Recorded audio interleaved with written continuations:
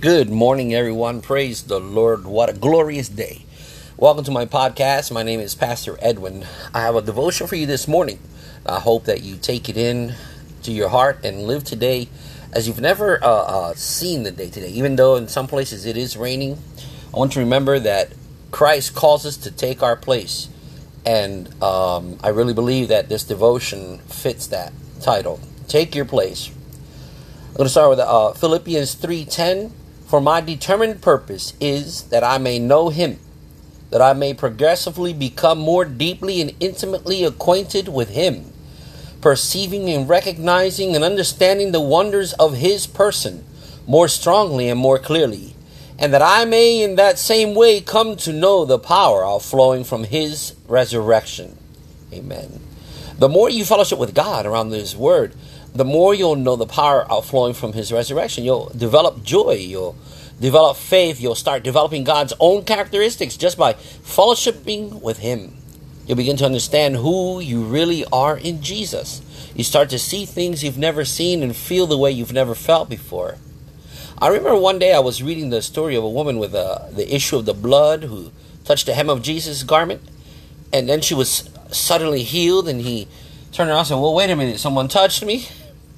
Well, I'd read the story many times and picture myself at almost everybody in the story just experiencing how it would feel to be someone in the crowd or even the one who was healed. You see, you would imagine, I'm sure you guys have imagined what it would have been like to be that lady, that woman, or even Peter standing next to him. And suddenly God spoke to my spirit and said, read that again, and this time picture yourself as one wearing the garment.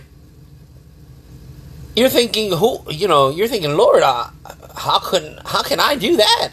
How can I take your place? That's just what's wrong with the body of Christ, he told me. That's the reason the world doesn't know anything about Jesus. You identify with everyone except me, but I sent you to be my witnesses, to imitate me, to stand in my place, not everybody else's. He's saying, you are to be like me, not like everyone else. This is the problem with the world. So I read that story again. This time I pictured myself in the role of one with the anointing of the Holy Spirit. Instead of crawling up to touch the hem of His garment, I was the one wearing the garment, freely giving what God had given me. And this is something that we all strive for. A lot of ministers, pastors, even leaders, even those in ministry, even just, everyone has a gift, but those that are following Christ, true believers, you want to give to someone what God has given to you. You want them to feel how you felt when you received Jesus. There's no difference.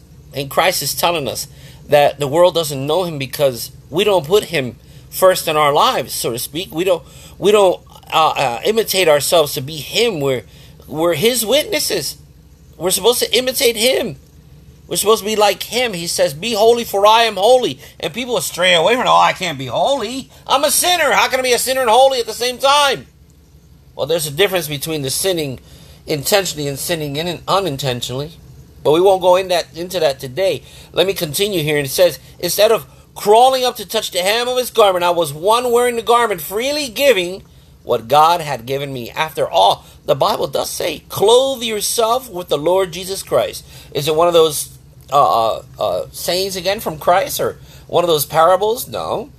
He's actually telling you, clothe yourself with the Lord Jesus Christ. This is what you read. This is what you read in the Bible. The same thing as be holy for I am holy. Do we turn away from this? No, we read it for what it is. It says, clothe yourself with the Lord Jesus Christ. Did you know who cares? Who cares? You know who scares the devil most of all? Us, true believers. Those that come against Him, those that bang on that door and say, release my brother and sister in the name of Jesus. And we stand firm on the truth of God.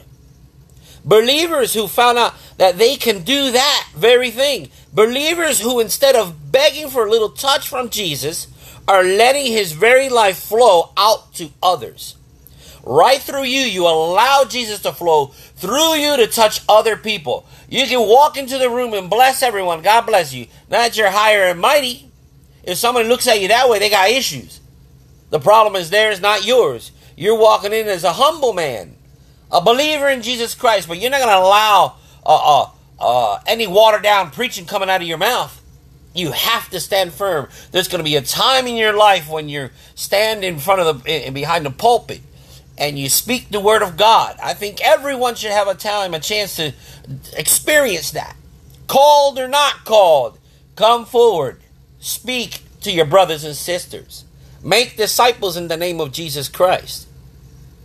This scares the devil the most of all. It scares him because instead of us believers begging for a little touch from Jesus, we're letting his very life flow out through us to touch others. Come on, today, give the devil a scare. Get down on your knees and pray to Jesus. Get down on your knees and pray to Jesus. Thank him, hallelujah, for the glorious day that you're going to have today in his mighty name. Fellowship with your Father around the word and read your word. Don't forget to read your Bible, read your scripture and picture what he's showing you. See what he's telling you. And start discovering who you really are today. And this right here, my brothers and sisters, is what we need to focus on day in, day out. Again, I'm going to close with that scripture and verse. Philippians 3:10. For my determined purpose is that I may know him, that I may progressively become more deeply and intimately acquainted with him, perceiving and recognizing and understanding the wonders of his person more strongly and more clearly, and that I may in that same way come to know the power outflowing from his resurrection. This I give you, my brothers and sisters. Remember, take your place. This is where we belong. This is who we are in Christ. We stand strong in victory. As we pray in the name of Jesus Christ. Amen.